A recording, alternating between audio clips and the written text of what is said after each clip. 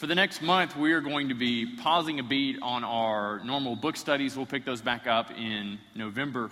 But for the next month, we're going to be looking at a series of passages that teach, that communicate some different things about who God is, how He is on mission, and how we can join Him in that process. And so this morning, we're going to be starting in Hebrews 1, chapter 1, and verses 1 through 4. And as I thought about missions and how this works and how we should be involved with God, I had this kind of dawning recognition and realization that if we don't understand who Jesus is, if we stumble, if we trip, if we mess up right out of the gate on who Jesus is, then missions turns into this convoluted mess, and it's just not doing anybody any good if we don't go in the bold recognition of exactly who Jesus is. We need to be crystal clear on who Jesus is because He is the hope for the nations. Jesus is what we communicate. He is the one who saves us. He is the one who saves everybody else. But if we're foggy, if we're not super clear on who He is, then we kind of walk up to somebody and say, "Hello, friend, I've got terrific news for you. And it's about this guy named Jesus." And they're like, "Oh, yeah, I know all about him." You're like, "Oh, good then. You're fine. I'm going to move on down the road." But instead, you're able to walk up and talk about this Jesus who has come in, who has transformed everything about you. And you're able to tell them, "Do you know there's a God who loves you?" Malachi 1 and verse 2. Who sent His Son to die for you. That He is calling and inviting you in. But if we stop there, they get the picture that, "Oh, this guy died for me. That's really great, but I don't really know much about Him." But Hebrews 1 through 4 gives us this beautiful picture, not of a God who sent a Son who just died, but of a God who sent a Son who died, who rose, and is reigning still. Amen? Amen. Hey, let me read this for us, and then we will journey through this together. The author of Hebrews starts off, and he says, "Long ago, at many times and in many ways, God spoke to our fathers by the prophets. But in these last days, He has spoken to us by His Son, whom He appointed the heir of all things, through whom also He created the world. He is the radiance of the glory of God and the exact imprint of His nature, and He upholds the universe by the word of His power. After making purification for sins, He sat down at the right hand of Majesty on high, having become as much superior to angels as the name He has inherited is more excellent than theirs." Hebrews 1 through 4 sets up the entire book beautifully. Hebrews is all about the supremacy, the inherent value and worth of Jesus over absolutely everything. And so the author begins and he tells us that what we need to know is that long ago, at many times and in many ways, God spoke to our fathers by the prophets. I mean, you open up the book of Genesis and you recognize that God is a God who speaks. He's a God who communicates. Genesis, we read, and this God who speaks, this God who communicates, speaks the entire created existence into reality, into being. God speaks and creation takes place. But what we read in this passage is that the author is setting up this comparison between the communication of the prophets and the communication of Jesus. So let's take a moment and look at some of the communication of the prophets this morning. Look at this. Flip over to Exodus 19. Exodus 19 is this amazing display of God speaking, okay? So you have, in the story of Exodus, Moses is leading the Israelites from Egypt. He's leading and directing them towards the promised land. And then he comes to Mount Sinai. He comes to Mount Sinai and something radical happens. Something truly amazing happens. The Spirit of God begins to descend on the mountain, and we see flame, we see fire, we see smoke. I mean, this has to be incredibly challenging, incredibly terrifying for them. They're following along, they're leading God, and then all of a sudden He begins to descend on this mountain in smoke and fire. And He calls Moses up onto the mountain with Him. And we see this amazing description in verses 19 and 20. It says, "And as the sound of the trumpet grew louder and louder, Moses spoke." So Moses is up on the mountain. He looks up, he sees smoke, he sees the whole thing trembling, and he speaks.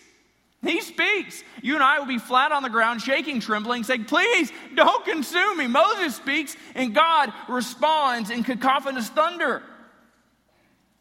It says, and God answered him in thunder, and the Lord came down to Mount Sinai, to the top of the mountain, and the Lord called to Moses at the top of the mountain, and Moses went up. Moses calls to God, and God responds in thunder.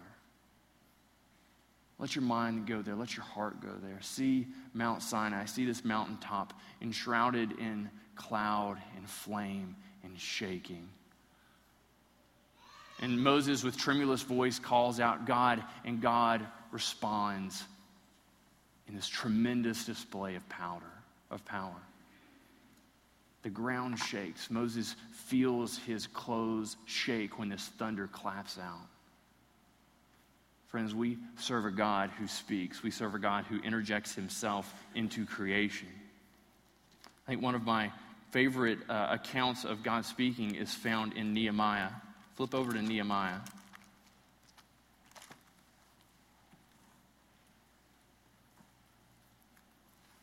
Nehemiah in chapter 8, and we'll read verses 5, 6, and 8. Ezra is there, and he is preparing to read the law. He's going to tell people what the law says to them, and then he's going to move, and he's going to apply it to their lives.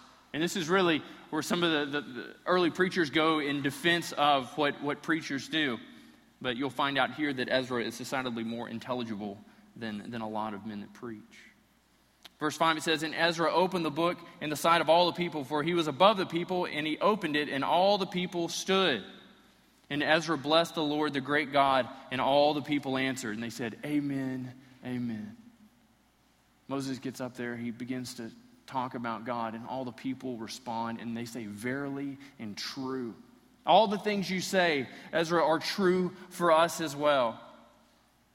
Lifting up their hands, and they bow their heads and worship the Lord with their faces to the ground. When they hear him communicate the word of the Lord,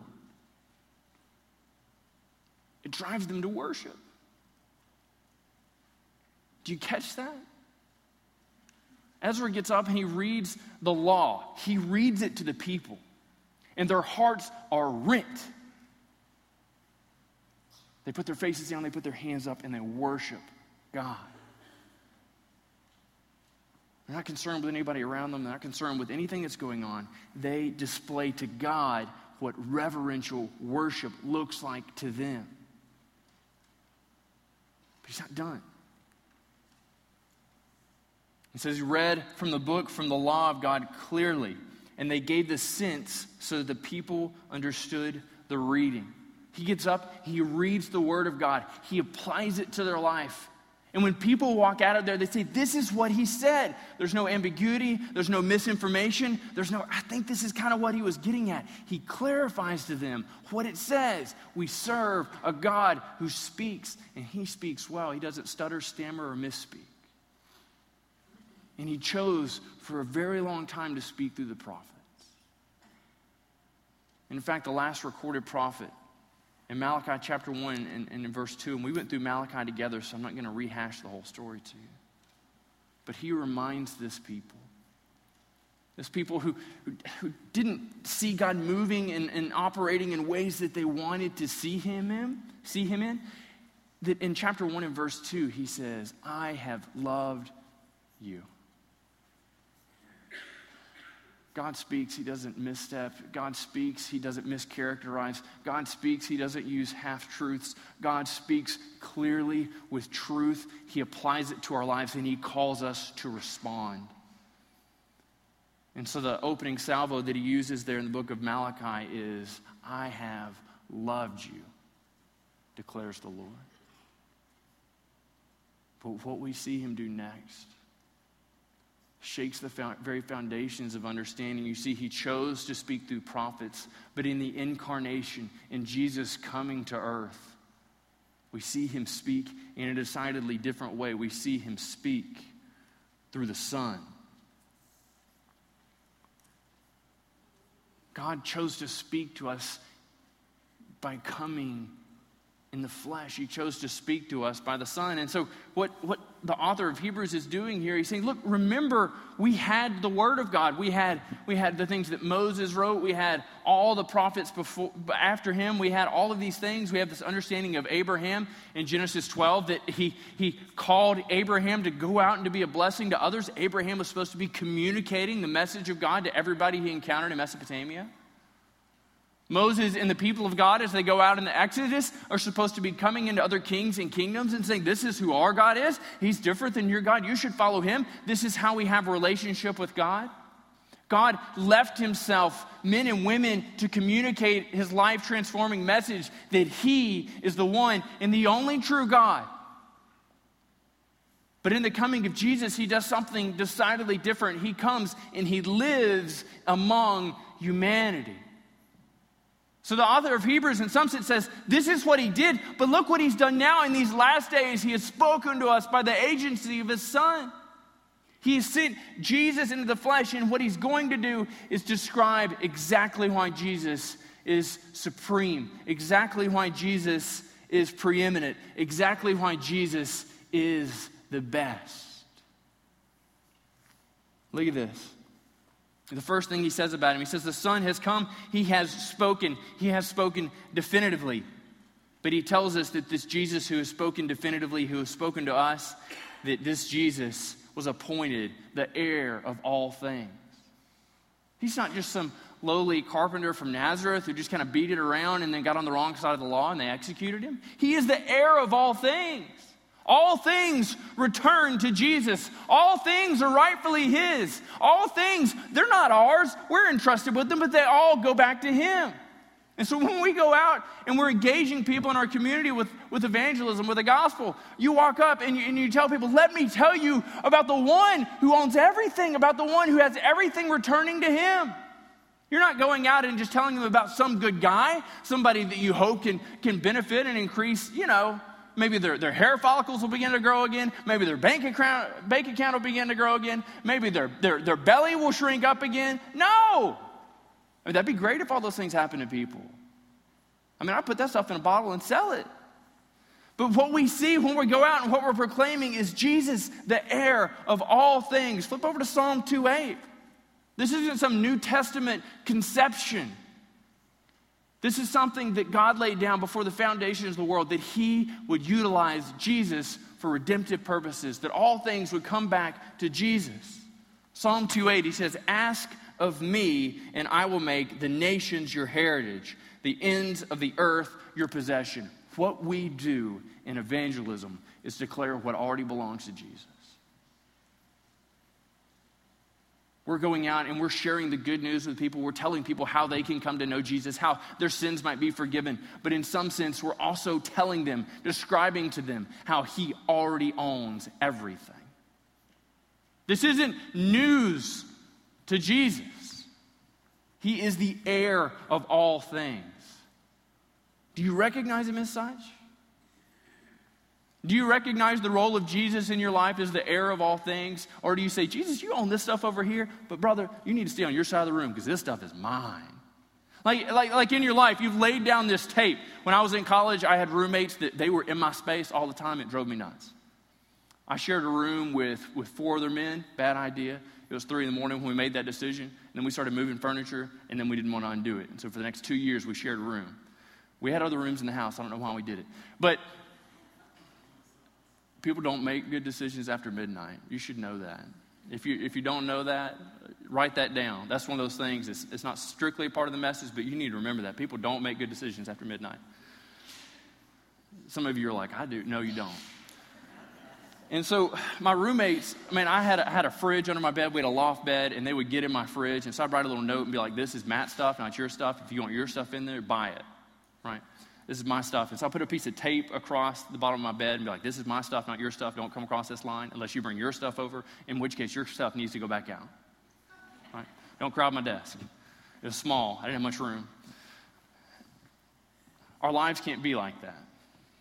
Like some of us have the false impression that in our lives, we put this tape neatly around certain relationships, certain hobbies.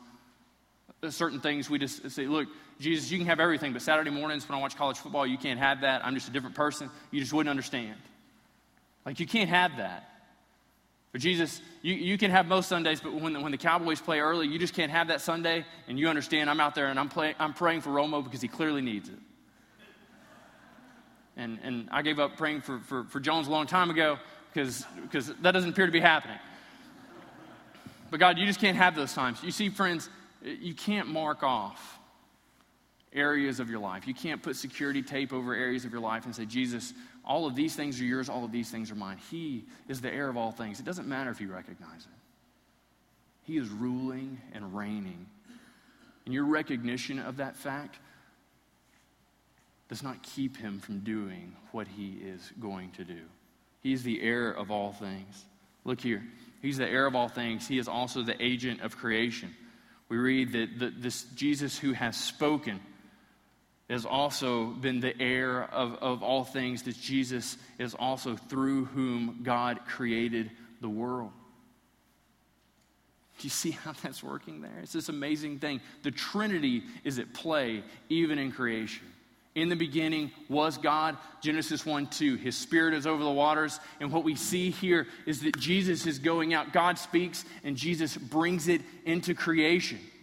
Jesus is creating all of this. He created the land that my house is built on. He made the black dirt here in Greenville that in the wintertime is so soggy. And in the summertime makes these huge cracks. He made the sandy dirt that clogs my lungs, that gets all over everything, that I keep telling Valerie, we just need to quit dusting. We just need to raise the windows and embrace the sandiness. He made it all. He made all of these things. He made the way the grass grows here in Greenville. He made the way that it grows over in the Philippines. Flip over to Colossians 1:16.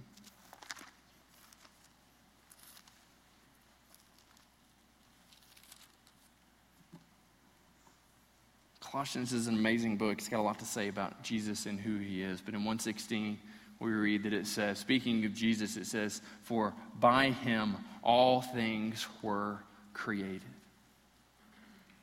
By the agency of Jesus, God spoke, Jesus created. Things in heaven and on earth, visible and invisible, whether thrones, dominions, rulers, or authorities. You see, friends, he's not just creating the natural world, but he is putting structures in place. He's the heir of all things. He made all things. This is the Jesus we proclaim. This is the Jesus who can transform and change Greenville, Texas. And this Jesus in verse 3, this is what we read about him. He is the radiance of the glory of God in the exact imprint of his nature. You see, he's not the moon reflecting passive light, but he is giving off his own glory.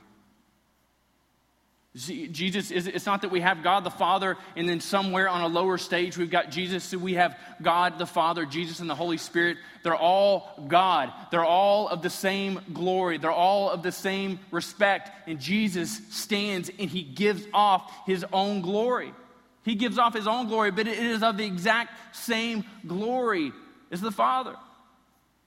Do you remember in Exodus when Moses goes and he speaks to God and he comes back on the mountain and everybody sees Moses' face and they're like, whoa, what is that on your face? I can't handle it. It's too bright. That's the leftover imprint of the glory of God on Moses' face.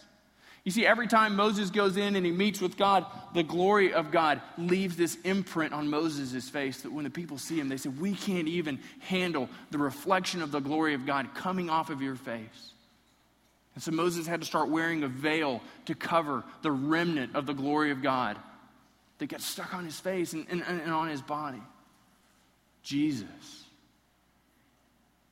projects his own glory. He shines light into the darkest of hearts. He shines light into the darkest of places. Jesus is transforming reality, and he is doing so because he is very God, a very God. He's the exact same, the radiance of the glory of God. And the text tells us he's the exact imprint of his nature. Jesus, by virtue of who he is, as we read in Hebrews, is God. He is God. The one you go out and proclaim to the people that you meet. The one you go out that when people say, Steve, tell me what's so different about your life. Ben, tell me what's so different about your life. John, tell me what's so different about your life. He is the glory of God. He is God. He has changed you. He owns you. Everything about you should declare that he is king, that you are not. He's the exact imprint of his nature. And while he's doing this, we also read that he upholds the universe by the word of his power. If you've still got your finger in Colossians, well done. Flip back to verse 17 in the first chapter.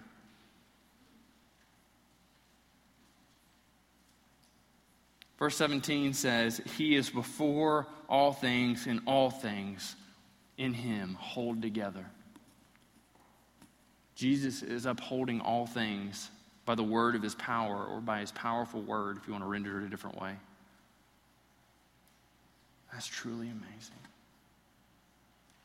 Hebrews gives us this full picture in closer, more succinct language. But this is what's taking place. Jesus created all things. Those things visible, those things invisible. He created everything. And it's not that he created it and put it on a shelf and said, I'm just going to leave this thing be a little bit. But he is actively holding it all together. He's actively speaking, and through the power of his word, holding everything together. And so he's working to maintain the imperfect, in our opinion, elasticity of the soil, which expands and contracts. He is working and controlling and keeping the ratio of the air so that we can breathe it. He is working and controlling and maintaining gravity so we don't get crushed and we don't float away. He is working, controlling, and maintaining everything. All the little nitpicky details of your life. That your hair happens to part on the left side and not the right side. That when your stomach gets too big, it falls over your belt. You can't see it anymore. Some of you are like, I wish you didn't control that, or maybe a little bit more control, a little bit less gravity. He's upholding all the things by the power of his word. And this is the Jesus we profess. This is the Jesus who changes it all.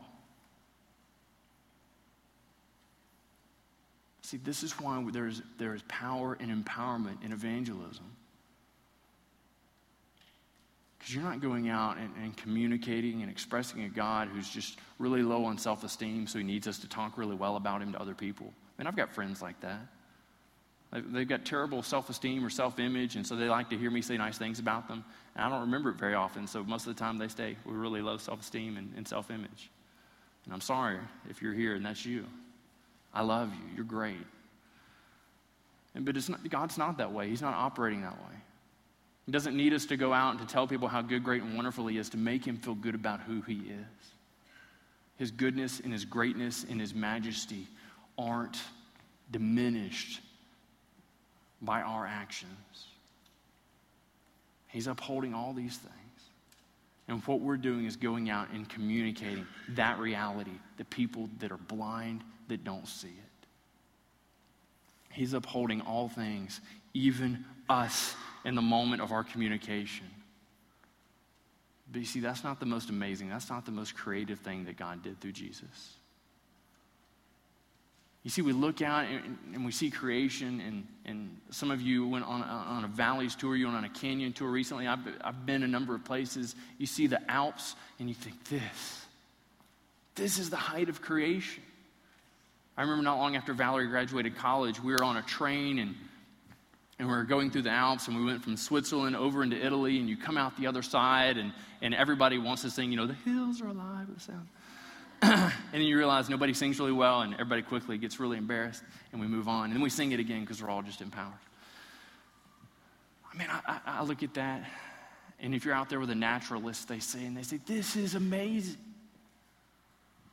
You take a naturalist out, and if they're not in the city and there's no light pollution, they look up at the sky and they see the stars, and they say, this is absolutely wonderful. This is absolutely amazing. And some Christians are even tempted to look at that and say, this is the crowning glory of God's achievement. They take a telescope and they look far out at the planets. And they say, this is the crowning achievement of all of God's creation. This is the height of all that he has done.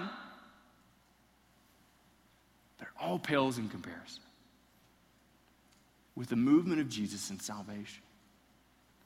You see, the author of Hebrews has been bringing us up through this crescendo of sorts. He's been moving and describing. He says he created all things. He's the heir of all things. He's holding it all up by the power of his word. He's the radiance of the glory of God, the exact imprint of his nature. But then he moves through all of these things, and he tells us that after making purification for sins, he sat down at the right hand of majesty on high. You see, God moved and he did all these things. He established all these things, and then he sent his son into this world.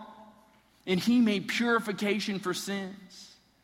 He came in, he found us wrapped in our muck and our mire and our sins and our disbelief and our anger and our pride and our lust and all the things that we have going wrong for us. And Jesus offered himself as an atoning sacrifice for all of these things. He made purification. He made a way for humanity to be clean, to be wiped clean, to be purified. He took sin and eradicated its stench for all those who would believe, for all those who would confess. But look at the finality of what he did. You see, Jesus comes in and he offers purification for sins. He fixes it. Everything that has gone wrong, every misspoken word, every errant thought, every action. And he purifies it. But it's not that he purifies it and he starts heading to the chair and he looks back over and he's like, man, Jimmy messed up again. I got to get back over there. It's not that he purified it and he headed towards the throne and thought, man, I really hope they don't mess this up.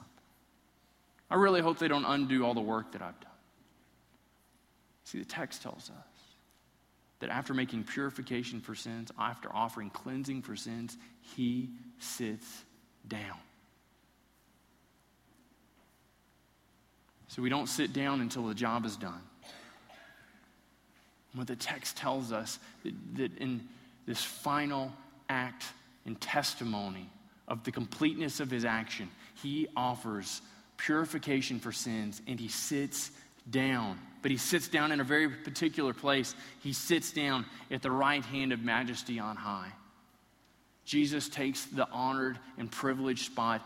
He is sitting and reigning and ruling still at the right hand of God, declaring to all those who receive the sacrifice of Jesus that it is finished. The work of Christ is completed. There is nothing deficient, lacking for you to make up. For you it is to receive. You can't add to salvation because it's done. Once you come to be saved by Jesus, once he calls you from darkness and into light, you can't lose that because you didn't do anything to earn that. He declares you righteous. He makes you saved. He moves you from darkness and into light. And after he has done these things, after he has established and made a way for men and women to come to salvation, he sits down. He's done. That's the Jesus we proclaim.